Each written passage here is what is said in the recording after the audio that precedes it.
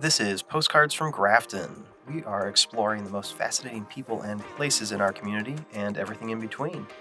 I am your host, Fred Backstrom, librarian at the Grafton Midview Public Library.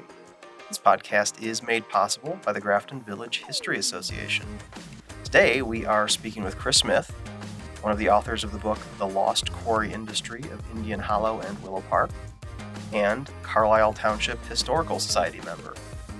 You'll learn a little bit more about one of the biggest industries of days past in the area.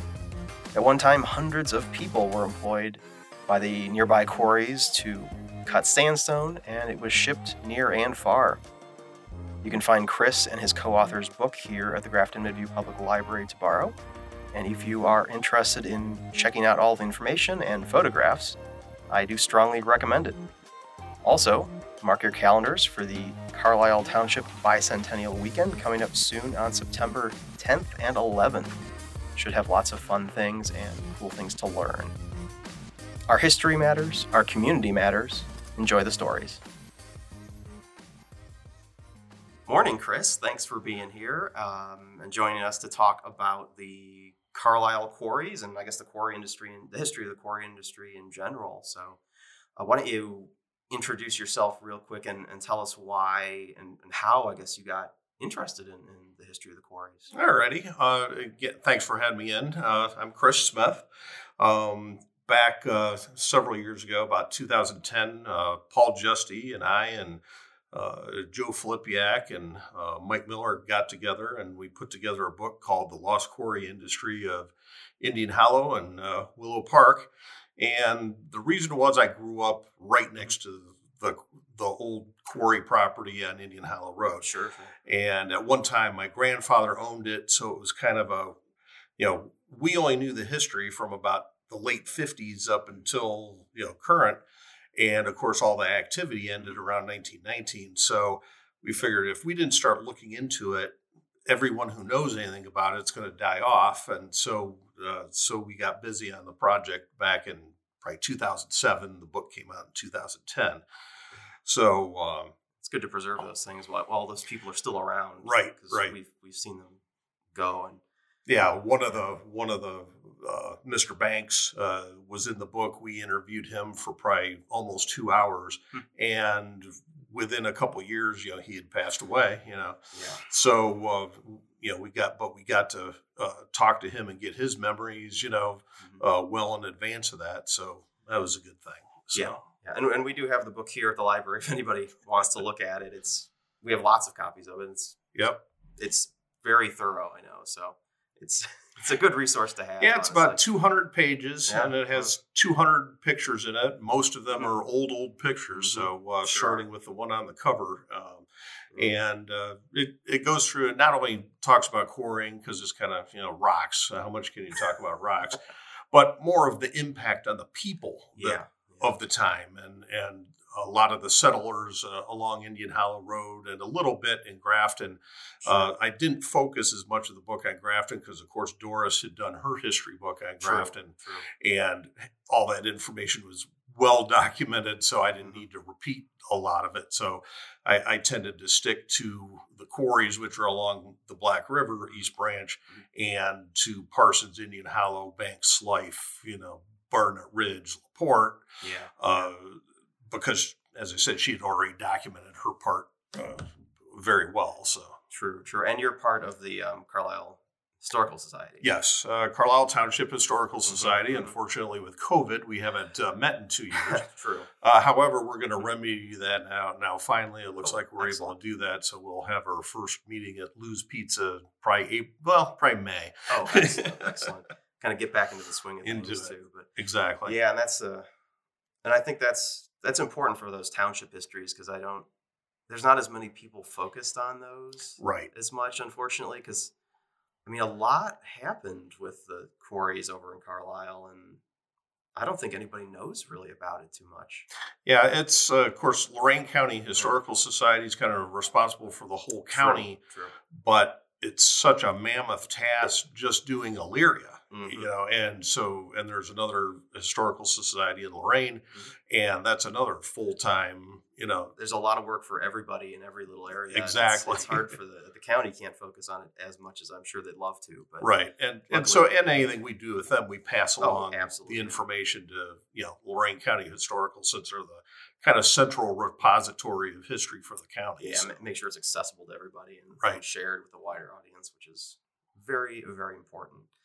So how did the quarry industry start in the area? Like, how did they discover that it was? Well, surprising to me was Heman Ely. And the first time I saw that name, I thought it was Herman. I did too, yes. But Heman Ely, apparently that was a common first name at the time.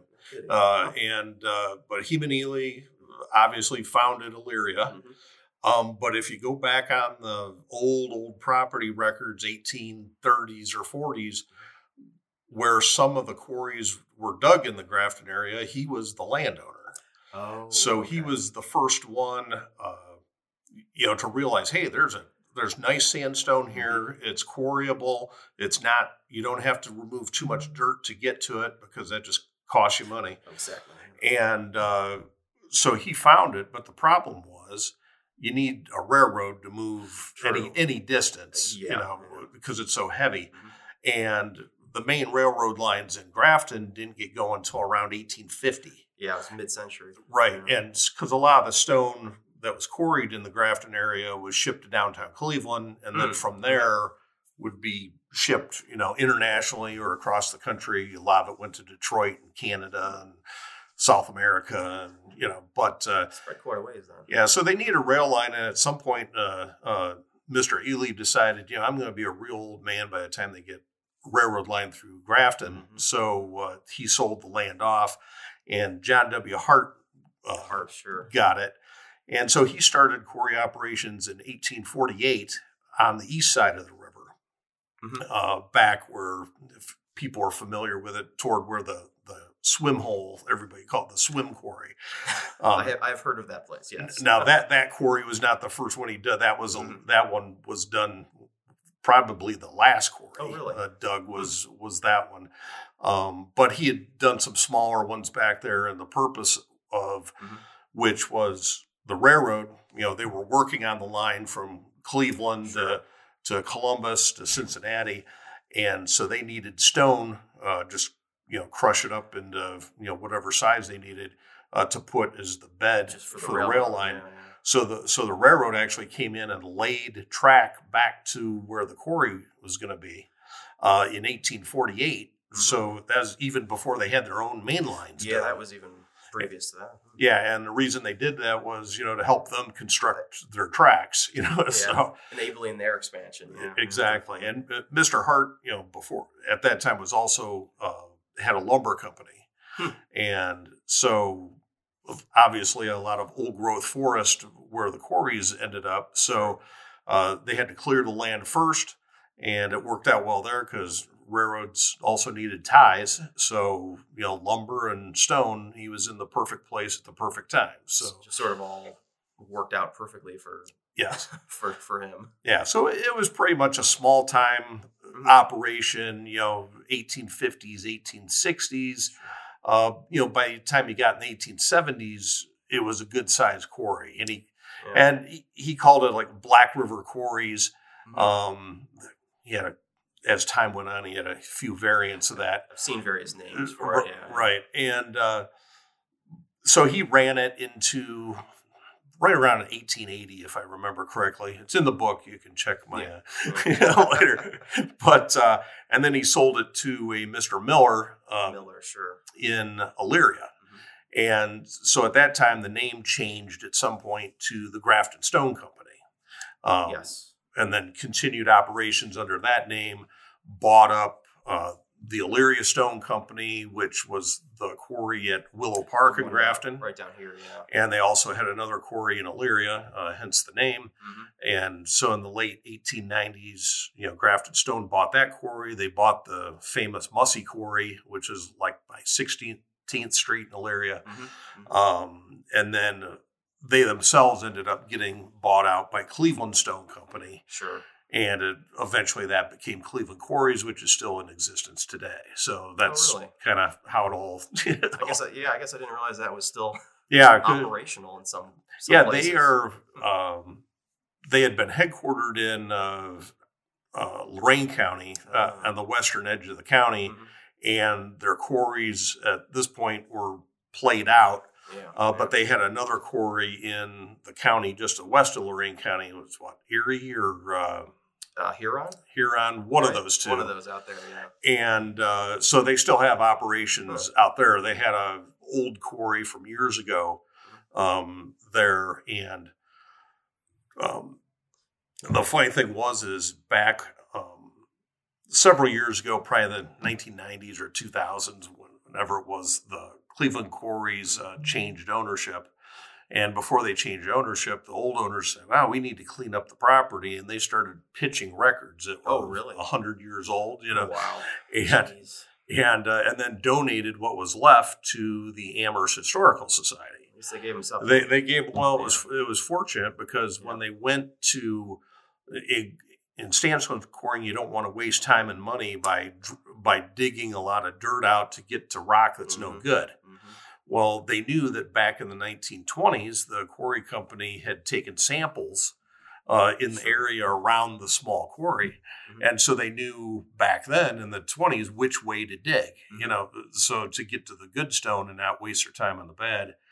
And they ended up, all those records luckily didn't get thrown out, ended up with Amherst Historical Society.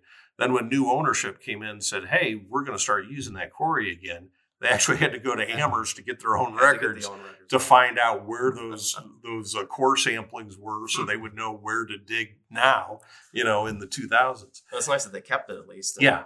I mean, it served them, that's for sure. Yep. It was mainly sandstone they were pulling out, correct? Yeah, sandstone this area, and nothing else. So limestone is further west. Yeah, I don't think it was. So you don't get into that. So this area, it's called Berea sandstone because it was first. Oh, really? Yeah, it was first quarried heavily in Berea, Ohio, by Baldwin Wallace College. I remember that. Yes. That's where I went to school, so I do remember. Okay, I do remember those quarries down by the park. Yeah. Which today are all filled with water. Oh, yeah. They look like big lakes, but they were at one time they were really big, deep quarries. The ones in Grafton didn't get to be that large. Yeah, I know ours in the area weren't quite as large, but I have seen those huge ones down there. So when that type of stone got into the industry and was using it, just got called Berea sandstone. There's other types, but so that's where they got the name.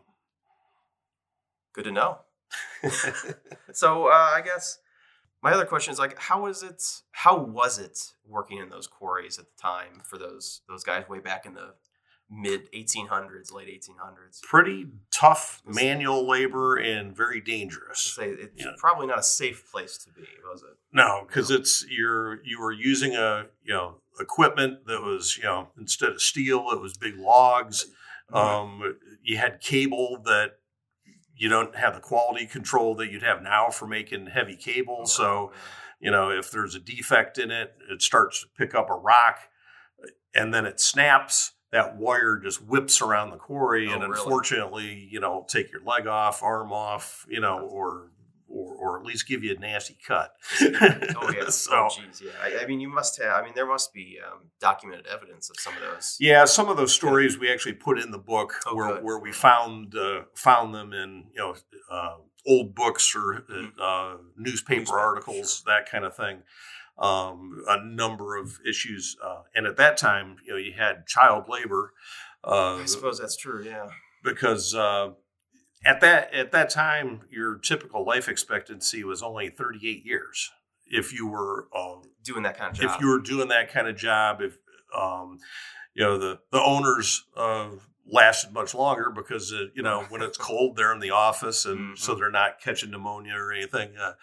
But and then they're just not exposed as much to the danger, of the day-to-day job. But they would have 12-year-old boys, which was about back then when you started getting into the workforce. Typically, yeah. And so their first job for a lot of them was just carry around a bucket of water with a ladle in it and give water to the men while they're working. And this one boy, and in the Carlisle quarries, he got tired, so he sat down for a few minutes. Well, he made the mistake. He did it next to a side track in the quarry, and he was just kind of leaning. He had his arm on the track and wasn't paying attention. Then slowly a car started coming backward. He didn't see it and ended up taking off his arm. Yeah, that's a good way to... It was like 1899. So, medical science wasn't all that great then, but they did sit, they amputated his arm and he lived into the 1950s and, grew up, had kids and, that's pretty lucky in a lot of ways. Pretty lucky, but those kind of accidents, happened. Fairly common. Right. Yeah. What kind of technology, I guess, did they use to get stuff out of there? I mean, you said they used a lot of lumber because they didn't really have the steel. Yeah, they had what they called guy derricks, which was, a straight up wood post, probably like, 20, 24 inches around. And to that, they would hook cables to it. And it was kind of, how to describe it, kind of like a primitive crane. And the big ones could handle a circle of about 1/4 of an acre. And so if you wanted to move anything, you had to have a lot of these, unless you had train cars. But they pick up the stone, turn it, 180 degrees. They've moved it 1/4 acre. Another one picks it up, and could move it along. And so typically that was just to pull it out of the hole in the ground, the quarry, get it up to ground level and put it on a railroad car where it could go to the processing area, which was also in the quarry. And so they had 2 areas. One was to make grindstones and another one to make like sidewalk stones or blocks for buildings. So the grindstones had their own area, and Indian Hollow was up on the very north part, of the quarry, which is, in the area of Banks Road and Indian Hollow, back by the river, where they did the grindstones. And then about 1,000 feet, 1,500 feet to the south of that was where they had the blocks and sidewalk cutting done. So they did sort of specialize in areas of it. Yeah, it's just because you did have to have rail cars go back in there, and they had tracks back there. And so if someone's coming in for a load of grindstones, they can, they're not getting in the way of someone coming in for building for the other stuff. Yeah. Right. So where did some of those are there any buildings we should know about that used sandstone in the area? One of the most famous in this area would be the old Lorain County Courthouse, which was renovated a few years ago, and so it is back in excellent condition these days. But when that was constructed, that came out of the quarry on Indian Hollow Road, and we have a couple proofs of that. One, the quarry supervisor, his daughter kept a diary and mentioned in it, my father inspected almost every single stone that went into the Lorain County Courthouse. So I take that as a pretty strong indication that, a pretty good argument that's where it came from. And then the state of Ohio had done a geological survey of some sort in 1916. Yes. And in there was mentioned the sandstone of Grafton and the fact that the Lorain County Courthouse was constructed from the stone in Grafton. Now, there's a lot of, in the 1900s references to the Lorain County Courthouse coming from Amherst sandstone, and that's absolutely untrue. But the problem was when Cleveland Stone bought Grafton Stone Company, all the records went to them. All the records ended up in Amherst. So unless people actually read the documents thoroughly, they just assume, Amherst Stone, it came out of Amherst. And there's a lot of that. Old Stone Church, downtown Cleveland, built made out of Grafton sandstone, though. And you don't have to believe me. For the Lorain County Courthouse, they say we got the diary and we got the state of Ohio, and the Geological Library at Ohio State University looked it up and said, yes, you are correct. It was there you go. Came from Lorain County. Carlisle, not Amherst. There you go. And then the same thing, a professor for, I believe it was CSU, who was a geology expert, also confirmed that later reports that the Old Stone Church came from Amherst are incorrect. He says, you are correct. It came from Grafton. There you go. What about, you said it's shipped kind of further out too. Do we know of anything outside of the local area? Yeah, there's buildings in Detroit, also in, what's the big city in Canada, north of here? Toronto, sorry. Oh, really? Right buildings, across the lake then? Yeah, because that's, they would ship it to Cleveland, and if stuff was going to Canada, they'd put it on boats. Stick it on the ship and send it across. They even put it on ships to take it to Detroit. So. Oh yeah, I would imagine they'd almost have to. I mean, without the rails at that point. The other interesting one is the Ohio State University's Orton Hall, which is on the oval of the Ohio State campus. Just a very small part of that building was built with sandstone from Grafton. What they wanted to do at that time, since it was going to be a geological library and research building even at that time, that they wanted to make it out of sandstone from all the open quarries at the time in Ohio. And so that's what they did. And then in the vestibule area where you go into the building, they have all these small columns, and there's a number of them, and each column is made from sandstone from a different quarry. And so Grafton is on there, and I should know the number. It's either number 18 or 19. It's in the book. But if you go in there, cool, you can see it. And they also have a sign on the wall telling you which column came from which quarry. So you can, it's 18 or 19. You walk over to the thing and you'll see, get all the details on everything. You'll get the details on where each column come from. So, Grafton is just kind of a typical plain sandstone. There's reds, browns. Grafton also had blue, but and that was used a lot in buildings because it looks pretty neat. Different, unique. The unfortunate thing about blue is once it's exposed to the air for a number of years, the blue slowly fades away, and you go just to like kind of the gray, back to sandstone. So they had a lot of blue stone here, but as I say, it ages out. So I suppose that's what happens with those things. It's worth a try, I guess. Why don't you talk a little bit more about the railroads and how they were tied together? Because I remember seeing something on the map for a Hart station. Yes. Was that related to? Because that was in southern Carlisle Township. That was in right around the intersection of Indian Hollow and Banks Road. Okay. Yeah. And Hart Station was a little company town. Again, going back to what we said, 1848, John Hart started it. Yeah. And his home is on Indian Hollow Road, about 0.4 of a mile north of Banks Road.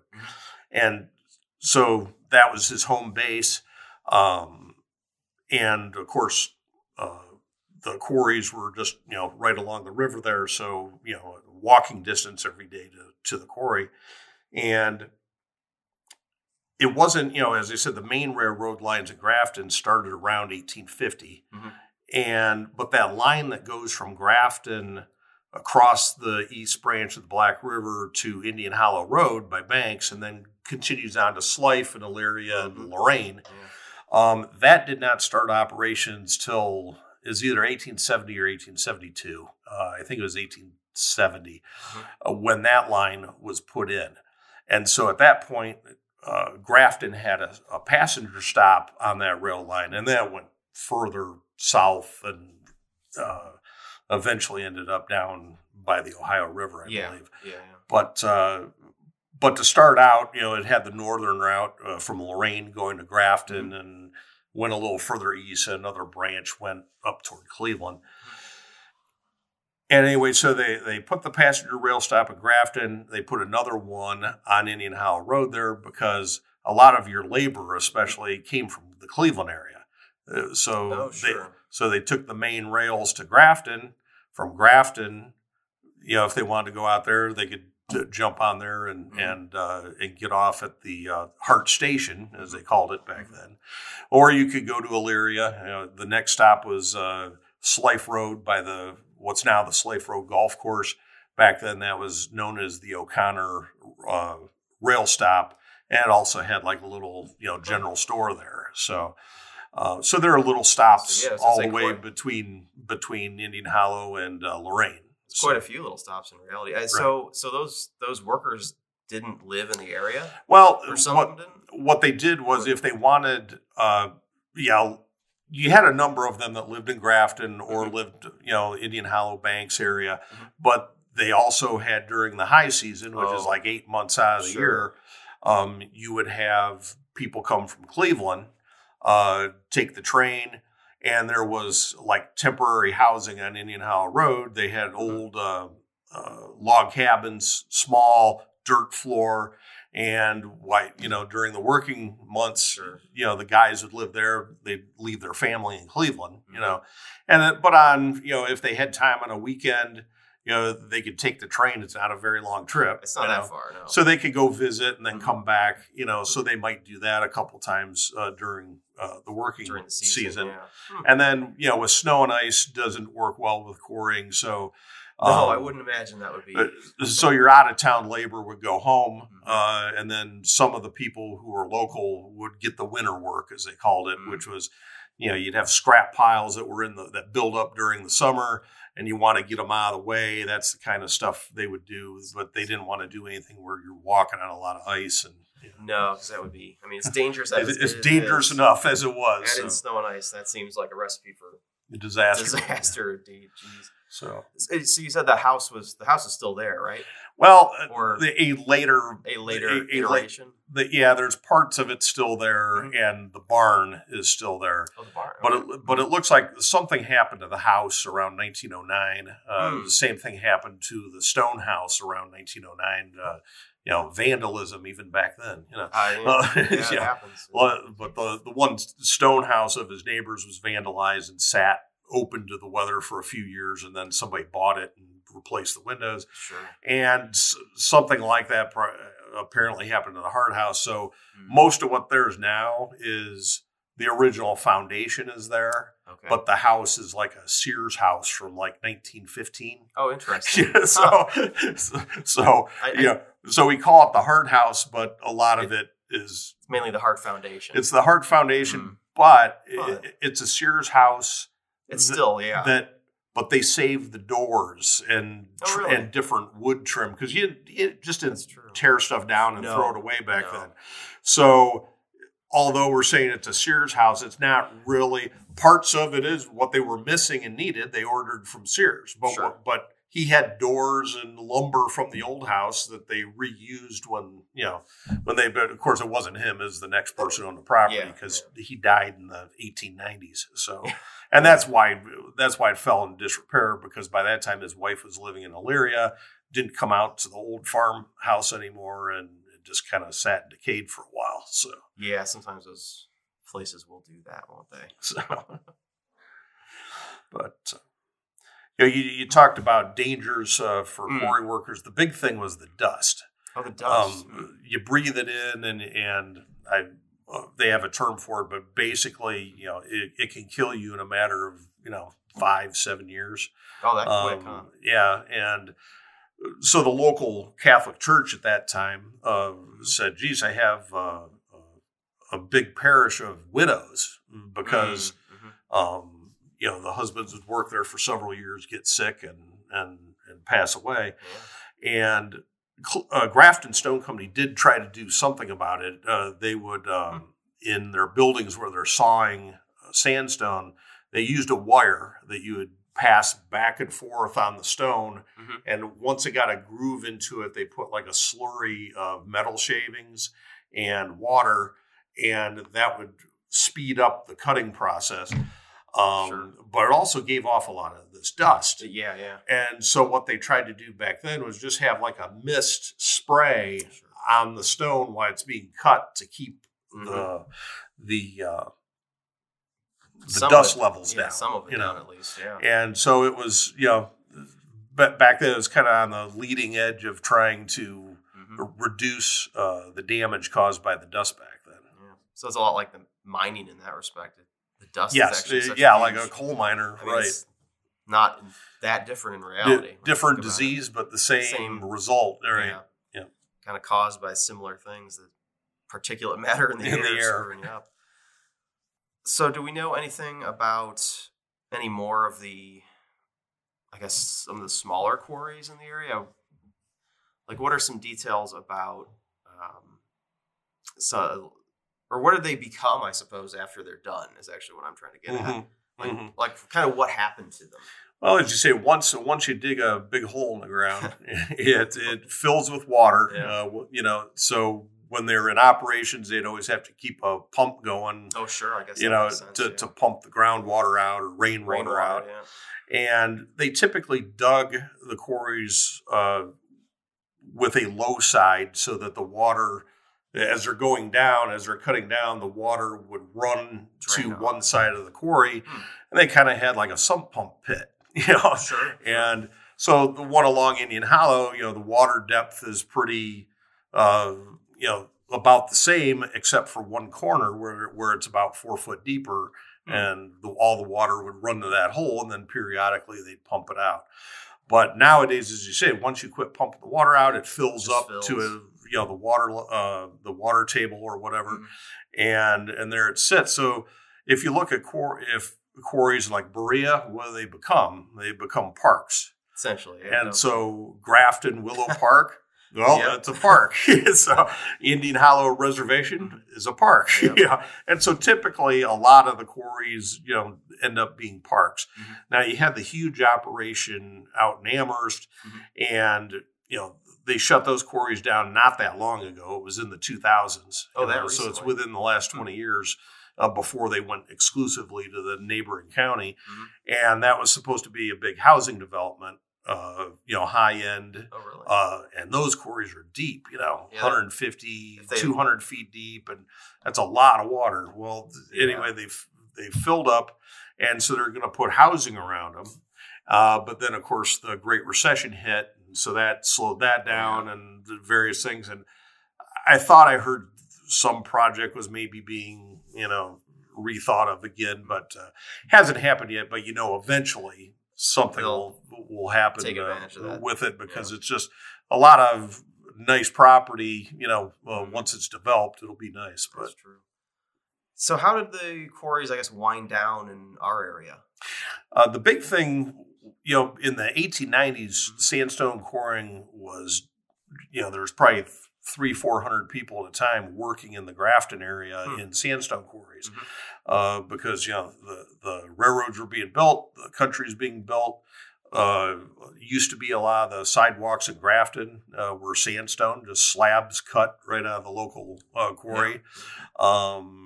If you notice some of the steps on the older houses here, all sandstone steps. That was, major building material. And so in the 1890s, they were going, electricity got going by the 1890s, so they could, at times when things were really cooking, they would generate their own electricity because there was no electric company yet. Oh, wow. So they light their own quarries and light up at least the inside of the buildings where they're processing. Yeah, where they're working. And they do a little of that, and then a recession hits, and then you don't have to do that. So, and speaking of, so around 1892, 1893, there was a big national recession. Okay. And right before that, the quarries in Grafton were just going full tilt. And at that time, the only railroads that the quarry company owned, Grafton Stone Company owned, were their own in the quarry tracks. Yeah. And so at that time, they planned a new railroad called the Grafton Brunswick Railroad, and it was going to run to Brunswick, Ohio. Really? And they were going to have a couple quarries along that route. And so that train would just service those quarries and bring the stone back to Grafton to put on the main rail lines to go to either north or south, Cleveland, Columbus, Cincinnati. And so they planned it in railroad books. It's actually on a map, but they call it a paper railroad, which is a common thing back then. People would want to build a railroad. They'd lay it out. They'd get whatever, permissions they needed from the government. and so you had a paper railroad, and then and then for whatever reason never got built. And in the case of the Grafton Brunswick Railroad, it didn't get built because the next year big national recession hit. Yeah. By the time that recession started to come out, somebody decided to make more use of concrete. Okay. and so as concrete became more common, uses for sandstone declined. And so by 1916, when the state of Ohio did their geological survey and noted that sandstone was one time produced in great abundance in Grafton, they said by 1916 it was down to one working quarry, and probably along the railroad tracks there, we believe is like what's now the Swim Quarry, was probably the last one. And that's also followed up because we have pictures. The quarry company went around and took pictures in 1910, so that's starting to get in that time frame. And the working quarries that they were showing were where the Swim Quarry was, and another one right next to it. So you kind of figure that's probably the last ones they were using. That must be, yeah. Well, I guess as building materials changed, they were cheaper to make concrete than it was to quarry sandstone. I suppose. Of course, the other side of it is you got sandstone bridges that have been around a very long time. Yeah. And the concrete ones every 25 years or so, it seems like they need to, half dismantle them and rebuild them. So well, that's the difference. That sandstone. Pay me now or pay me later. Basically, yes. And that's, I guess, what we lose when we don't have those quarries. That stuff will last for centuries. Yeah.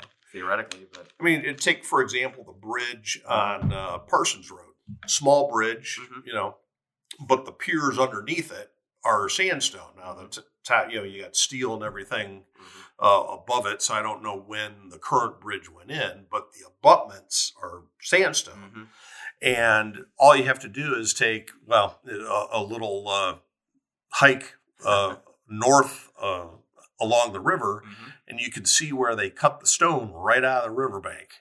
So they didn't have to move the stone to build that bridge. More than a couple hundred yards. Yeah, and that'll last for ever. Yeah, I mean, you may take the steel structure off and set it back on top of the. But those footers aren't going to be going anywhere. Right. Well, that's the benefit, I suppose, to that material. Yep. That's why they used it in so many buildings in the area, I guess. That's what they had, too. They didn't really have concrete in the same way. Are there any other, I guess, interesting facts that you think people don't know too much of or about when it comes to the quarries in the area? The thing for me was, I had a general idea of how the quarries work before we started on the book. I had no clue as to the settlers that had lived along Indian Hollow Road, Parsons, Banks, Slife, Barnett Ridge, LaPorte. And so digging in to do the history on this, you learned how people live that way. It was just kind of fascinating, whether the guy has a blacksmith shop. Well, why does he have a blacksmith shop there? Well, because he's right next to the quarry company, and they use all kinds of metal, tools, and they would just have them make them right next door. I mean, the quarries had that huge economic impact. Exactly. It's just such a wide range. It's like any major industry you see moving into town nowadays. All the side things pop up nearby.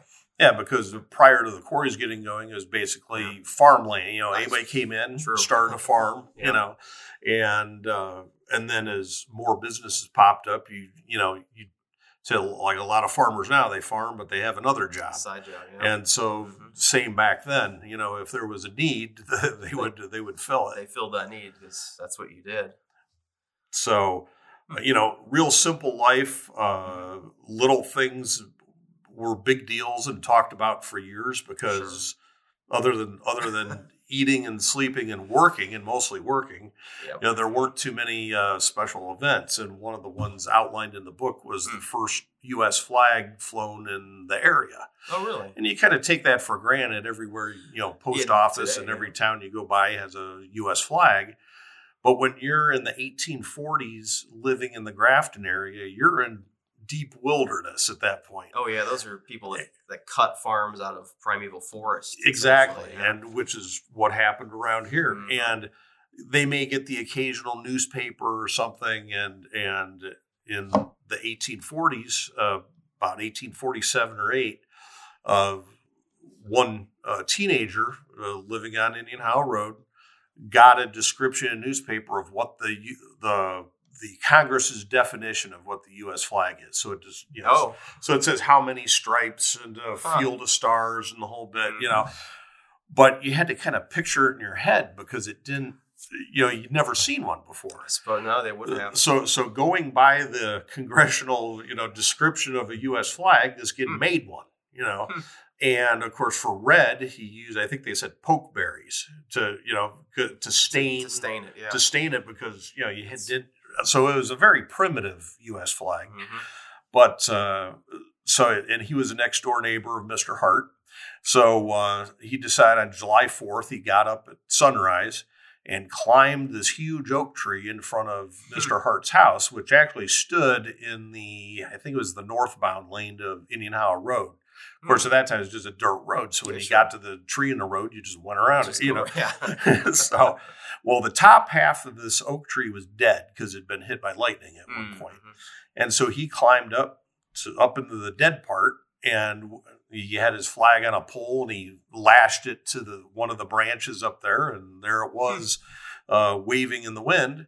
And then, as people with their wagons would look up there and, what in the world? What is that? So they'd stop and that's a United States flag. We just say, today's July 4th. And, and that became a big deal. And people would talk about it years later, in the 1850s, they're still talking about it. Yeah, well, it's one of those big things for out in the country. Yeah. I mean, didn't have a lot of access. And they had other stories like, how they made charcoal. And basically you dug a pit, put a bunch of logs in it, set it on fire, then you somehow buried it without completely putting it out. You wanted it to burn slow, apparently. Yeah. But this is at a time when there were still black bears in the area in the 1840s. Sure. They had been killed off by the settlers by the 1870s because they lost too many pigs to the bears. Yeah, I was going to say. And so, livestock and things. So back then you didn't worry about conservation. You said, hey, no, they're raiding my pig pen. So there are bounties on those animals. Exactly. So, but you would have, this had to be watched 24 hours a day, until it was done. And so as a 13-year-old kid, 12-year-old kid, you're out there in the middle of the night. There's no street lights. It's pitch dark. And you're monitoring this charcoal pit, and at the same time, there's bears around, bears and wolves and things too. I know. So a little. It was a dangerous life. A little more dangerous than when I grew up there in the 60s and 70s. So, and now we just walk down the street and don't think about it a whole lot. Exactly. Walking down the street in the old days, there could have been a bear on the other side of the house, and also there was nobody nearby. Well, is there anything else you wanted to, share about the quarries that you found and over the years? Probably the big thing is even if you don't read the book, if you come to the library, get it, just page through the pictures. Oh, they're great pictures. But because so many too. You can stand in the park if you go on the Windfall Quarry Trail, which is right at the western end of the bridge that goes over the Metro Parks put in that goes over the river. On the western edge, they have a sign there saying, Windfall Quarry Trail. And you look at that picture, it's also the same picture that's on the cover of the book. And you can go back in there and see where that spot was. Because there's still a bunch of grindstones on the ground left over. And basically, the reason a lot of them are still there is because, they would pile these things up anywhere from half a dozen to a dozen high when they're going to ship them. And so they typically never shipped the very bottom stone on the pile because they had taken the effort to get that very level. Because if it was level, you could stack up another double, another 12 on there and it would still be level. The last thing you want is something on a 30-degree angle that weighs tons and tons and tons. That'd be bad.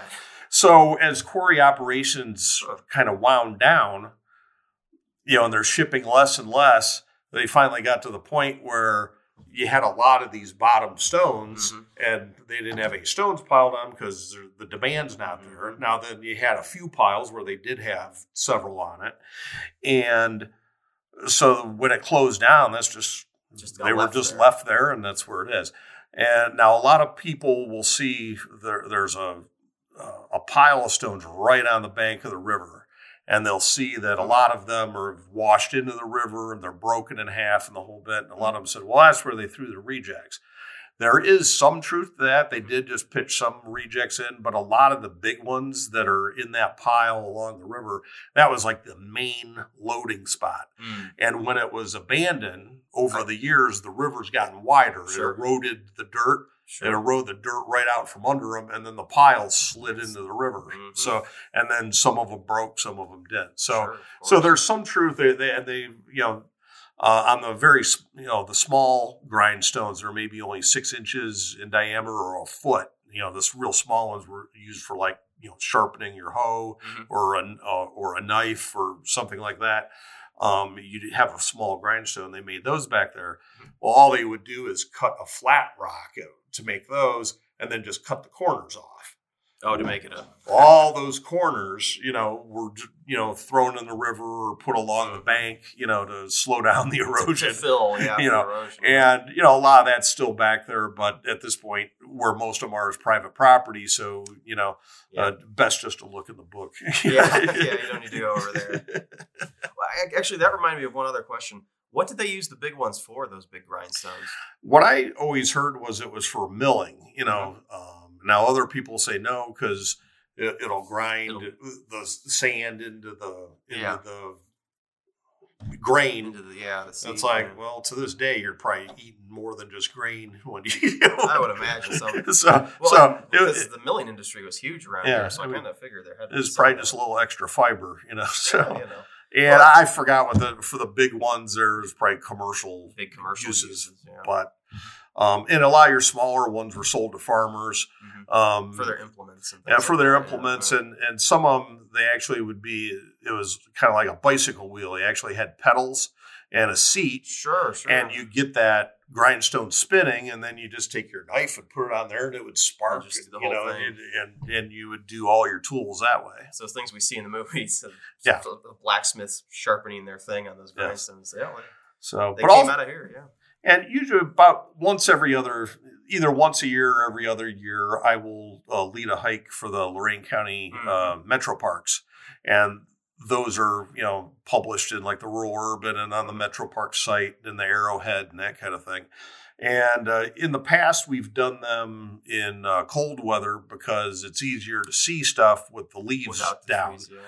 But, we know that there's a certain population that doesn't want to go out there when it's 25, 30 degrees out. So I think we're probably going to do one this year in the summer in June. Good. And, the only difference is everybody needs to make sure they use their bug spray if it's a buggy day. You're going to need to worry about that for sure. And they can go on the hike and see exactly where these things were, and we point out the little steam lines that are still there, or grindstones and parts of other buildings that not a lot left at this point, but still you can see kind of history right in front of your face, which is right, because we can stand there and show them a picture from 1910 and go, this is what this looked like. If you were here in 1910, this is what it looked like. And that's, how many places can you do that in this area? Right, in any area really, from a historic standpoint. It's fascinating to see, and it's right there. But it's just amazing. You go in this quiet place in the woods along the river, and you're out there in nature, and it's just hard to imagine that, like when the Great Chicago Fire hit, okay, and a lot of Chicago was built of wood back then. They had the massive fire. Well, when they rebuilt from that, a lot of the property owners said, we're going to build a stone so that we don't, have this repeat. And at that time, so a lot of quarries in the U.S. were shipping all kinds of stone to Chicago, and the Carlisle Township and Grafton quarries were doing the same thing. Absolutely. And I'm just picturing, because I know where the rail yard was and where all the pickup points were. And you just imagine all these workers, hundreds of as people, fast as they could, trying to, get this block onto rail cars and send it to Chicago so that they can rebuild the city. Just this heavily industrial center, and now it's nature and the silent park. Essentially, it's kind of amazing what 100 years will do.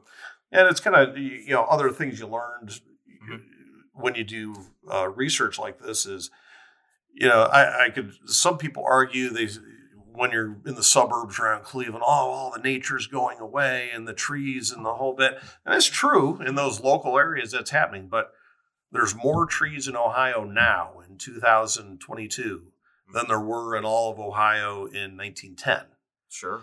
And that's because everybody was cutting the trees down back then and burning them for firewood. All sorts of things. And it got to the point, and the local settlers, right out of their diary, mentioned, they go, geez, there's hardly any trees to be found anymore. Well, then luckily they were able to switch to coal and then natural gas, for heating. And so now there's areas, have grown back to woods reforested, that were wide open. Well, you see these pictures, and there's not a tree. There's like three trees in it, and that's in the middle of what's now a forest. Yes, that picture there is now all woods. On the cover of the book, and there's 3 trees in sight in this entire picture. Yeah, and it's because they happen to be right along the railroad, so they're right along the property line, so they didn't need to mess with them. And that's the only reason. But it is kind of fascinating how nature sort of retaken that area when it was the biggest industry in the county. Yes, and that's what most the book focuses on, is not just how they did it, where they did it, why they did it, but how we get into specific. We were able to find people's names and where they lived and talk about that, which is probably more interesting than knowing what the percentages of minerals are in the. I mean, the people are the interesting part in a lot of ways, because the people are the why history happened. Mm-hmm. So that's what I always say. So it's always good to know those stories, especially those people who are involved in these things. So at this point, it's not meant to be a commercial, because I'm not going to sell it. But we've done 2 editions of this book. The second one corrected a few errors in the first one. I'm trying to get out a 3rd edition that corrects the few errors I've since found in the second edition. And it might add just a little bit, a picture or 2 here and that. But so there's going to be hopefully another edition, 3rd edition coming out. Oh, excellent! And but it's probably only going to be available at the Carlisle Township Bicentennial Family Day that is scheduled for September 10th. And there's going to be somewhere there, and then the day after, the old fire station is going to have exhibits. So either the event on the 10th or the event on the 11th at the fire station is. My plan is to give out, 50 of these books for free if I get my changes done and if I get the printer. If you get it all finished. And it's April, so I should be able to do it, So if you're looking for a copy of the book right now, the library is about it, because it's been out of print for a while. A long time now, over years. Or, make sure you show up for the Carlisle Township Bicentennial event, and it's going to be a lot of interesting things. Get yourself a free copy of it, because at this I'm just going to eat the cost on it. They're not that expensive to print up. So that's one of the reasons we're talking today, is to hopefully highlight Carlisle's history and for their big event this year, their bicentennial this year. And if the books are gone by the time you get there, I'm also going to have about 80 DVDs there, because before the book came out, people kept asking, when's the book coming? So we finally did a 17-minute DVD just to give out until the book came out. So I had like 100 of those reprinted recently. Yep, I saw you with the box. Yes, the big box. So I'm keeping a few of those, but I'll probably have 75, 80 of them that will also be at the Carlisle Township Bicentennial event, starting at 11 till 5 on September 10th. Or the next day from 1 to 5 at the old fire station, and so if you see one there, you'll be free to grab one. And there's a lot of great stuff in there. And for those of us who did not grow up in the area but have been here a long time, it's good to learn these things and kind of realize what life was like and what people experienced. And the DVD, doesn't cover the history of the quarries as deep as the book does, but it does concentrate a little more on the Lorain County Metro Parks and how the Indian Hollow Reservation came to be. Yeah. And it's only 17 minutes, so if you're worth watching. If you're having trouble falling asleep, throw it in the player, and probably 15 minutes later you'll be out. So you'll get the whole thing. It's an interesting story, I think, personally. So. Well, was there anything else you wanted to share today? No? That's probably it, other than, I did my commercial and then, a couple commercials, because again, look in the Arrowhead or the website, and if you actually want to go on a hike, we've had, up to almost 50 people at a time. So, and at this point, I think the park no longer makes you register ahead of time, because they were doing that with COVID, because they didn't want the groups to get too big. So during COVID, we didn't have more than about 15 people, because we just wanted to keep the group size down, so it's worthwhile for people, I think. So, well, thanks for having me in. Well, thanks very much for coming, and we'll hopefully be talking to you about other things at some point. But if you have any other things to share, just let us know, and have a great day. So you too. Thanks. A huge thank you to our guest, Chris Smith, for joining us to discuss the history of the quarry industry in the Carlisle and Grafton areas today. Remember that if you are interested in reading Chris and his co-author's book, The Lost Quarry Industry of Indian Hollow and Willow Park, you can check it out from the library. For more local history content, check out the Grafton Midview Public Library's collection online at gmplibrary.org/localhistory. If you have a question for us or a topic you'd like us to explore in a future episode, or if you want to participate and share, email us at postcardsfromgrafton@gmail.com. Also, mark your calendars for the Carlisle Bicentennial events coming up on October 8th and 9th in the afternoons at the Township Hall.